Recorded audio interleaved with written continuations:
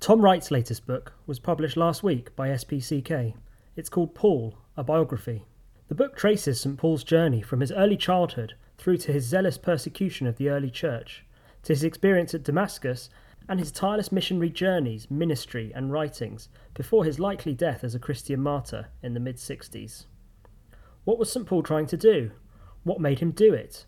I spoke to Tom Wright last week about the book. If you want to buy a copy, it's on offer at the Church House Bookshop at $16.99. If you don't already subscribe to the Church Times, you can get 10 issues for £10. Visit churchtimes.co.uk/subscribe to find out more. We would just start, why this biography of Paul now? Well, obviously I've worked on Paul on and off for a long time, and various people said after my big book on Paul, which as you know was 4.5 years ago, it would be good if you could do something at a different level, different register, so that people who aren't going to wade through 1,700 pages of academic stuff will nevertheless get a sense of where this is all going. So that was always something people were saying to me. But then I read fairly recently the 3 novels about Cicero by Robert Harris, and I was struck by the way in which, through recreating the Rome of Cicero's day and his personal life, he brings the speeches to life, which, if you do classics as I did, we all studied those speeches, and suddenly seeing the same speeches not as boring things that Cicero once wrote, but actually as part of an ongoing flow of political and social and turbulent life, that was really exciting. And I thought, if only one could do the same sort of thing for Paul, so to live in his skin and share his sense of background and purpose and what it was all about, that when you then get to the letters, whether it's Galatians or Colossians or whatever it is, you have a sense of course, he was bound to say this now, because this was what was going on. So it was really a double attempt, just to make things straightforward for the ordinary reader, as it were, but also to set the letters into a vivid three-dimensional historical context. Is this the first book of its kind portraying Paul in this way? Not really. I mean, I remember reading when I was quite young a biography by the writer John Pollock, which was a biography of Paul, trying to do the same kind of thing. But Pollock wasn't a New Testament scholar. He was more a general Christian communicator. And fine, that was great of its kind. And at the other end, when I was in my 20s, I suppose, I read F.F. Bruce's book, Paul. I think the title was Apostle of the Heart Set Free, or maybe that was the American title. Anyways, it was F.F. Bruce's book, and that was more scholarly. It had a lot more footnotes, a lot more sort of gritty historical detail, which is fine. That's good. And I checked back a few things when I was writing mine. But again, it's more topical. It's more, now we go to this, and then here we are in Corinth, and how high is the Acropolis at Corinth, and this sort of thing. Whereas I wanted to try to see it through Paul's eyes and live in his skin and try to understand what made him tick. In fact, I used that phrase slightly too often in the first draft, what made him tick, and the editors told me just to take it out a bit. But that's really what it's all about. You write that Paul is eager and vulnerable, bold and liable to self-doubt. And he's a personality that modern readers might find quite hard to take. Yes, in a way, but I think if one has any human sympathy at all, I think one can sympathise with somebody who has these passionate senses and beliefs and hopes and so on, and yet, as you say, has extraordinary times of catastrophe, and especially the one he describes in 2 Corinthians chapter 1, where he despaired of life itself. That's really a turning point for him. In terms of him going quite early on in the book, you talk first of all about Saul of Tarsus, and could you say a little bit about that person? Yes. I mean, we do know quite a lot about what it meant to be a zealous Jew, a Pharisee of the Pharisees. There are various sources. Okay, some of them are later, the rabbis are later, but they do preserve the memory of what it was like in the first century. And we know a bit from Philo and Josephus and other first century sources about the Pharisees. And there's no question in my mind, all the signs are, both overtly and by hints, that Saul of Tarsus did grow up in a very strict Jewish, what we would say is a very strict Jewish family. And for them, it's about living on hope, the hope that it's time now for Israel's God to do what he promised he would do centuries ago. We've been thinking about this, we've been praying about it. It is now time for God to act. And then the question is, what sort of people must we be to be in the right place, as it were, when God finally does what he's promised to do. And that means you've got to obey the Torah carefully, and you've got to encourage others to do so. And that's where the zeal comes in. Zeal isn't just for yourself, it's for making sure that other Jews are keeping Torah as well. Because if every Jew really kept the law, then God would return and would redeem Israel and so on. That's the hope they were living on. And so what we in our modern world might see as legalism or something like that didn't appear like that at all to them. It was a matter of loyalty. And it's one of the great themes of the book, as you've seen, is loyalty, that the loyalty of the young Saul of Tarsus to God, the God of Israel, and then the fact that through Jesus, Saul has had revealed to him, as it were, what God's loyalty looks like in flesh, in human flesh, in crucified flesh, calling forth a new sort of answering loyalty. And the Greek word for loyalty is pistis, which is the word we often use for faith. So for Saul, it's a matter of not, oh, well, he was then as a Jew and then all that changed and he became a Christian. It's a matter of two quite different modes of loyalty to Israel's God. Yes, I mean, you say quite a lot in the book that Paul was not inventing a new religion, as some commentators and historians have assumed. Right. That's really important, because in our modern world, and I have a riff about this in a short magazine article I wrote, where if supposing you imagine somebody trying to pitch a program on Paul to the BBC or whoever, which desk are they going to pass you to? And today they would, of course, pass you unhesitatingly to the religion desk. That's a wrong choice. If Paul knew our world, he would say, no, what you mean by religion isn't where it's at all. Paul is founding these communities which are worship-based, yes, but they're educative, they're egalitarian, they're philanthropic, they are what we would call fictive kinship groups. In other words, people living as family, even though they're totally unlike and from totally different backgrounds. He's founding these communities, the like of which the world had never seen. And in order to sustain those communities, they need to learn who God is, they need to learn who Jesus is, because they need to be worshipping, because only if they're worshipping will the whole thing function. But then they're more like a philosophical school on the one hand, or they're more like a little set of cells of political subversives on the other.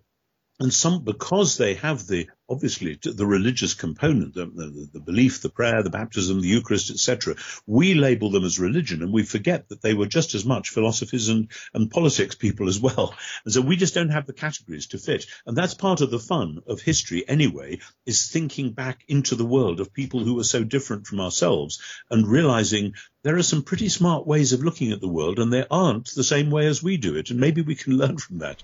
Let's go back to the key moment on the Damascus Road, which has kind of gone into, it's almost become a cliche, a Damascus Road experience. What do you think happened?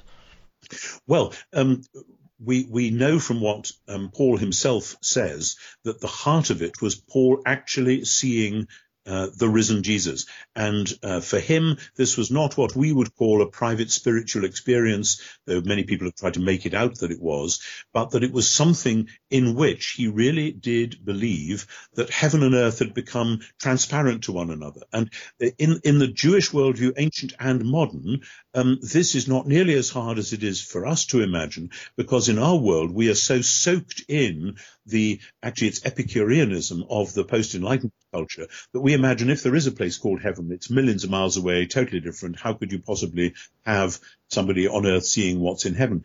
The Jews never thought of it like that, because for them the temple, which was the center of everything, was the place where heaven and earth met.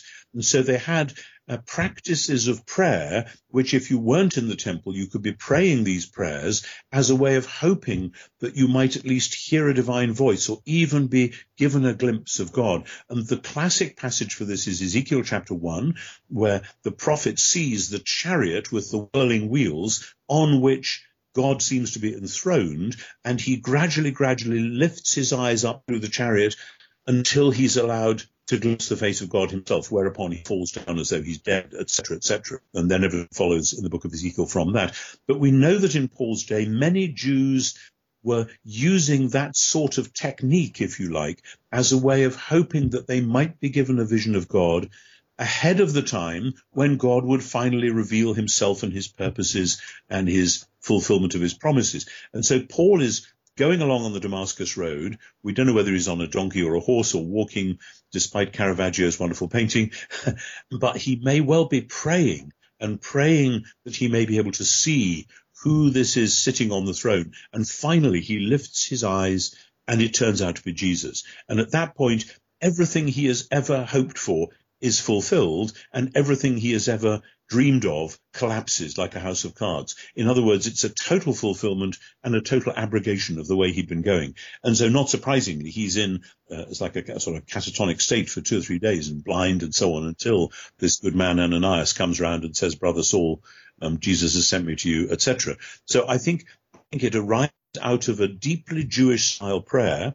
It results in the revelation to Paul of the Jewish Messiah, and it exposes the fact that this Messiah, Jesus, now stands at the threshold of heaven and earth in a way which makes a lot more sense in ancient Judaism than it might for us, but it's what got that Saul turned around and started off. And of course, when Saul announced this to his family and friends, it wasn't exactly welcome news. Yeah, that's...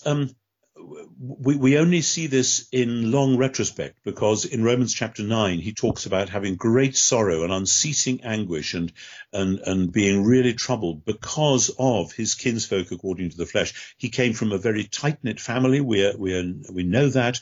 And there were some of them in Jerusalem, some of them still probably back in Tarsus. He went back to Tarsus after a while where he'd grown up, and we know nothing for sure about that period, but when we piece together all the other bits and pieces, we assume the great sorrow that most of them, quite possibly his parents, who had seen him as this brilliant young son who they were so proud of, and now he comes back home with his head full of nonsense, and dangerous nonsense too.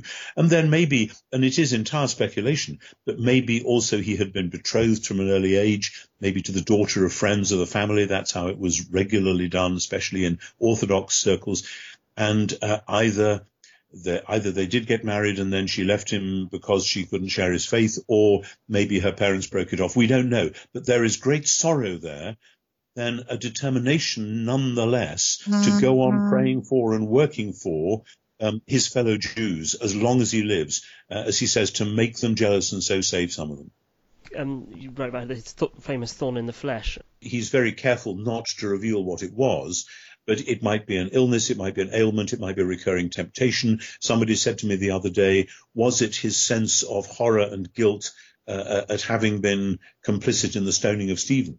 You know, the fact that he was one of those who was responsible for the death of the first martyr, etc. So we don't know, and I think he doesn't want us to know. That the danger is if we take the thorn in the flesh and say, aha, maybe this was epilepsy or something, and maybe what happened to him on the road to Damascus was just an epileptic seizure or something, and really it wasn't. I mean, I think we know enough both about Saul and about epilepsy to know that if he was epileptic, he'd have had other seizures and would have realized that this wasn't a heavenly vision. It was just an illness that he had. So I think we do not know.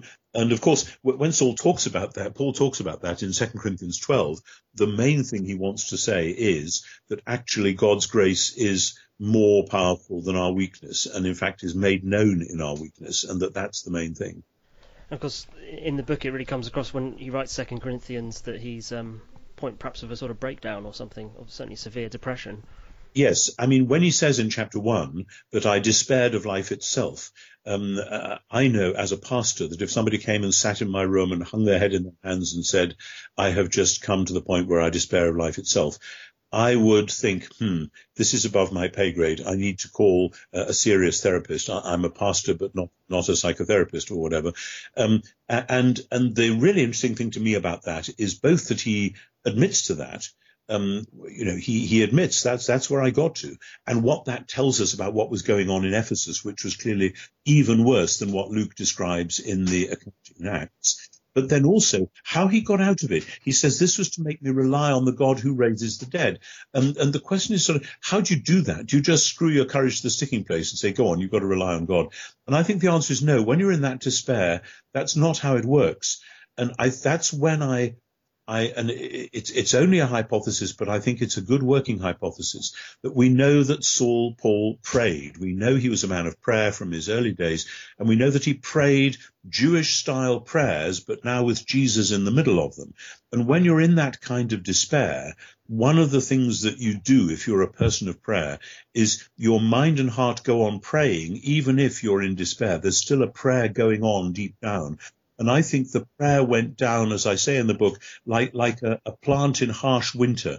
The roots of the prayer go down into deeper soil, and they come back with these amazing prayerful poems like Philippians 2 and Colossians 1. And I think it's out of that he discovers that he can, after all, hope in the God who raises the dead, because the prayer has somehow drawn strength from the life which is very deep down within by the Spirit, the life which is in Christ and by the Spirit. You stress throughout the book that Paul's letters are not, works of systematic theology. He's writing into specific situations to address conflicts and issues. Yet you also say that he's not sort of writing on the hoof and making it up as he goes along. He's thought about these things in advance, particularly Romans. This is the thing. I mean, you and I are having an interview now. You're asking me questions, which I have actually, most of them been asked before. So some of the answers I'm giving you, I am doing it off the cuff, on the hoof. However, it's not the first time I've talked about these things by any manner of means. And I think something similar is going on with Paul. He lives in a world pre-print, pre-electronic media. So every time he's with a group who need to know about this or that or the other, he has to explain it again. And he's developed ways of explaining things on the go, which texts really make the point in which contexts and so on. So then when he's suddenly faced with a crisis in Galatia, or then when he suddenly finds he has to write this letter we now call 2 Corinthians, even though it's dragged out of him, it's so painful. It's not the first time he's thought about these things. So though it is in that sense situational, in that sense it's addressed to this group of people in this moment, he is drawing on much deeper, larger resources of biblical exegesis and theological reflection, as we would call it. But then, yes, I think he's had Romans in mind for a long time. Romans has a different sort of stately feel to it. It comes in these four movements like a symphony, and the way he constructs those is quite brilliant in terms of the interlacing of the themes. And this, I don't think, happens by accident. Some of it is written very fast. Romans 5 doesn't have any verbs half the time. It's almost like lecture notes. At the same time, that too has a point, as though we are here so close to the reality that it's hard even to form it into sentences. We can just splash nouns and adjectives and things on the page, and it makes the impact that he wants it to make. So by this stage, he is a writer, and he knows it, and he's relishing it. But he's drawing together stuff that he's said again and again orally over many years. You write that Western churches often perhaps misinterpreted Paul or imposed medieval notions on his writing. Do you think Eastern churches have grasped Paul better and distorted his message less? That's a good question. I am not that familiar with Eastern Orthodoxy. I have several Eastern Orthodox friends, and we talk about this and that, and I've read some books, and I've worshipped in Eastern churches from time to time, but I am not an expert on Eastern theology. However, when I write about Paul and other things, I find that people in the Eastern churches are often quicker to catch on with some of what I'm saying. When I published my big book on Paul, the first translation of it into another language was actually into Russian. Apparently in the Moscow theological seminaries, they are reading my stuff. So whether that means they agree with me or not, I really don't know. I haven't been in touch with them to find out. But I think I wouldn't say the Eastern Church has got everything right and the Western Church has got everything wrong. I think we're all a rich mixture of right and wrong. But I think the Eastern Church may have made mistakes, but it hasn't made our mistakes. They don't have a dualist cosmology in the way that so much of the West does, with a split between heaven and earth. They have a much easier, more Jewish style, actually, commerce between heaven and earth. What they don't have, which Paul does have, is a very strong theology of the cross. I've asked Eastern friends, how do you interpret the cross? And sometimes all they will say is it's the prelude to the resurrection. They don't want to go near it because they know that ever since Anselm, the West has gone off with particular theories of the cross, and that's a problem. But I think we need to bring the two back together. And I think until we do, we won't have a whole picture. It's interesting in the book how it charts Paul's views of Christ's return, because it seems that in some of the earlier letters he thinks Christ will return really quite soon. Perhaps later on he adjusts that view. Is that right? Yes, I don't think that's quite it. I think he knows right through that Jesus might come back at any time. At the same time, in 2 Thessalonians, he's aware that there are certain dark events which might precipitate that. And I think he has this idea of an emperor wanting to put up a statue in the temple in Jerusalem, which comes through in 2 Thessalonians, which is what Caligula tried to do. And I think Paul thought, aha, it'll be something like that will precipitate it. But it's all very vague. And we have to be careful because, as I've often said, in 2 Thessalonians, he says, don't be alarmed if you get a letter saying that the day of the Lord has come. And I've often said to people, if the day of the Lord meant the end of the world, then they would hardly expect to be informed of this by letter. So we need to revise our opinions of how this is all going to work out. But the crucial thing is that early on, say in Galatians, though that Galatians doesn't mention the second coming except obliquely, but certainly in Thessalonians and in 1 Corinthians, he expects that he will be alive when Jesus comes back. Then in 2 Corinthians, it's clear that through the experience he's had, he is facing the prospect that he might well not be alive when Jesus comes back. And that comes through in Philippians chapter 1 as well, when he says, I don't know whether I'm going to be executed or get out of jail or what, but whichever way, it's okay by me. And so, and then in Romans, he kind of pulls back from that and simply says, now is our salvation nearer than when we first believed. So it's not that he thought Jesus has to come back within a generation and then he changed his mind. It's that he thought to begin with, well, I'll be alive when he comes back. And then later on he realizes I might well die before then. But this doesn't affect the question which people have knuckled their brows about for the last century and more, about the so-called delay of the parousia, and actually for which there's no good evidence that the church went through a crisis of confidence at AD 70 or whatever. That's a modern myth. There are a couple of texts, 2 Peter 3 and John 21, which clearly are puzzled about the fact that the apostles are dying out and what's going to happen. And they basically say, look, don't worry about that, not a big deal. And when you go on past Paul to people like Ignatius or Clement or Polycarp or Justin Martyr or Irenaeus towards the end of the end of the 2nd century, they are not bothered at all about the fact that Jesus hasn't come back yet. They know he might come back at any time. That's the crucial thing. Can I ask you about the connection between Jesus and Paul's messages? I mean, in some circles it seemed that Jesus preached the kingdom and Paul had the more justification by faith message, or to put it crudely. Do you think their messages are actually much more similar than has often been thought? Paul certainly is just as keen on the kingdom of God as Jesus is. And when Paul uses the phrase kingdom of God, you can tell that it's a slogan that he knows and his churches know. And in a sense, it sums up what they're all about. But the difference between Jesus and Paul is the difference between somebody who composes a symphony and somebody who teaches the orchestra to play it. Jesus has done the composition, and Paul's job is not to recompose the symphony, but to get folk around the world to play it. And so it's a different task, a different stage in the process. The danger is, again, that we collapse all of this into a modern-style religion message, so that Jesus is the teacher of a religion and Paul is teaching the same religion. And that's simply wrong. It's not teaching a religion. Jesus is doing something as a result of which the world becomes a different place. Paul's job is to say, now that the world is a different place because of what Jesus has done, this is who we have to be, this is how we have to live. And that's the message, that something happened on the cross and resurrection of Jesus, as a result of which history, the world, turned its great one-off corner and entered a new mode. And Paul is teaching people what it means to live in that new mode. If Paul had tried to do the same thing as Jesus did, that would mean that he didn't believe that Jesus had been successful in his mission of transforming the world. Now, of course, today people say, Jesus transforming the world, how can you possibly believe that? Look out of the window. It's obvious the world wasn't changed. And Paul would say, actually, you're looking for the wrong sort of change. There are changes that happen and will happen and have happened. And church history is full of them. And the world is quite a different place, actually, from how it was in the first century. And not only because we have electronic toys and things like that. Something really did change. And it's Paul's job to teach people what it means and how to live, how to be part of that change. Paul's never reluctant to share his honest views with churches. What do you think he'd say to the Church of England today? The notion of disagreeing well, of different views, needing to be hosted, that sort of thing. Do you think he would have had problems with that? No, if you read 1 Corinthians, that's all about which differences can you live with and which differences can't you live with. That's our question today, and it was his question in 1 Corinthians, no question.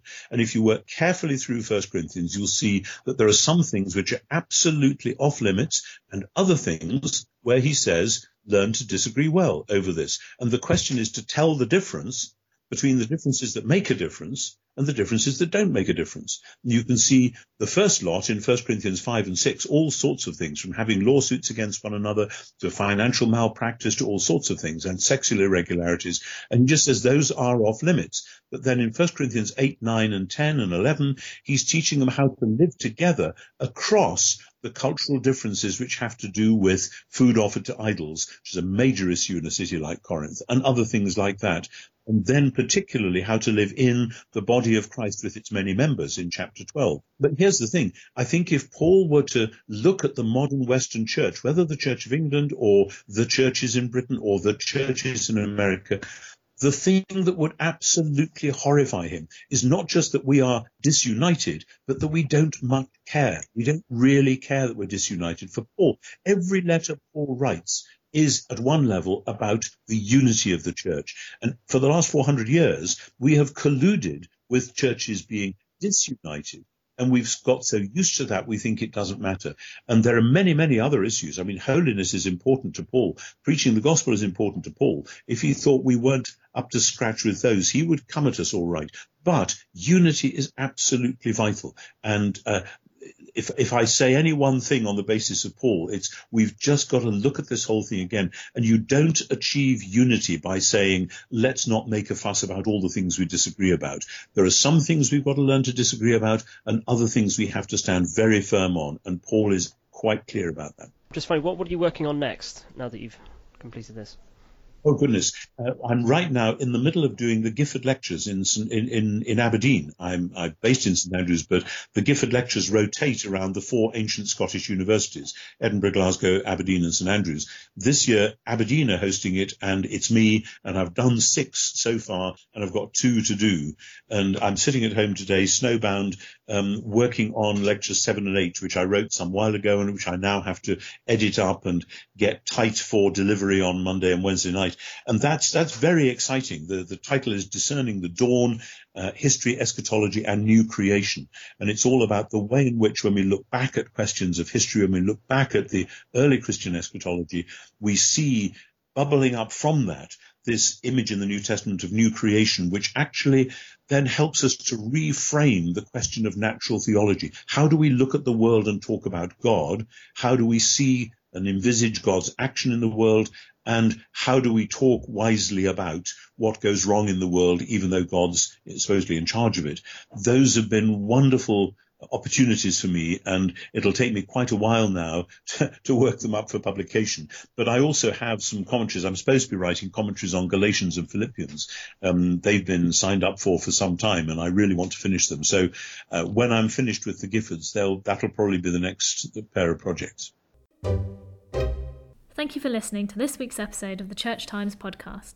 You can find more news, analysis, comment and book reviews on our website, churchtimes.co.uk. If you are not yet a subscriber to the Church Times, you can try your first 10 issues for just £10. You'll get the paper delivered to your door every Friday, plus full access to our website and digital archive. Go to churchtimes.co.uk/subscribe to find out more. The music for this podcast was provided by Sought After Sounds. Tune in next Friday for the next episode.